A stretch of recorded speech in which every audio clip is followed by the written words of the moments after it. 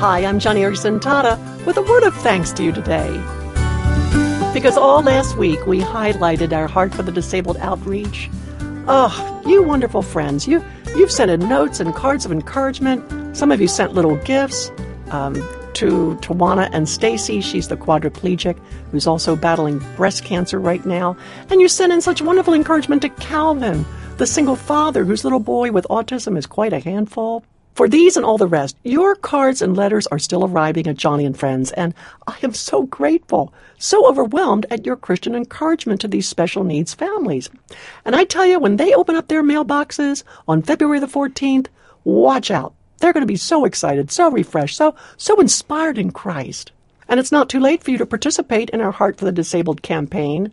All the details about all 5 families whose stories I shared last week are still posted on my radio page at johnnyandfriends.org.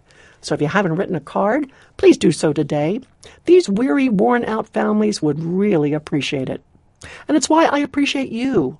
I believe that you understand what Proverbs 25 means when it says, "A word aptly spoken is as apples of gold in settings of silver."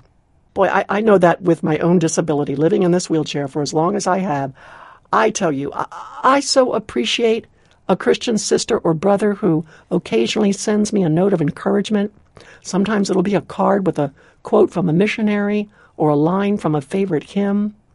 These apple golden words, as I'd like to call them, sure do go a long way in bolstering my spirit. Recently, I came home from a long, rigorous trip, and I spotted a letter from a friend back east on my kitchen table.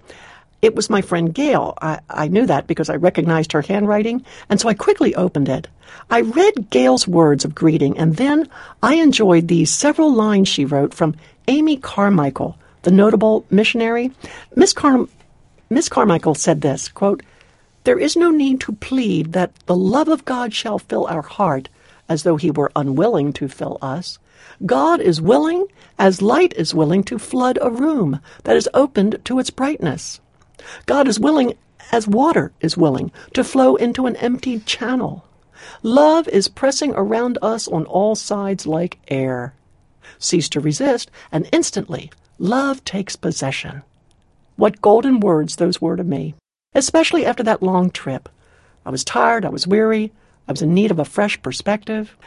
People who know how to encourage others, well, I think another verse from Proverbs really describes them. Maybe it describes you, because Proverbs chapter 20, verse 15 says, "Gold there is, and rubies in abundance, but lips that speak knowledge are a rare jewel."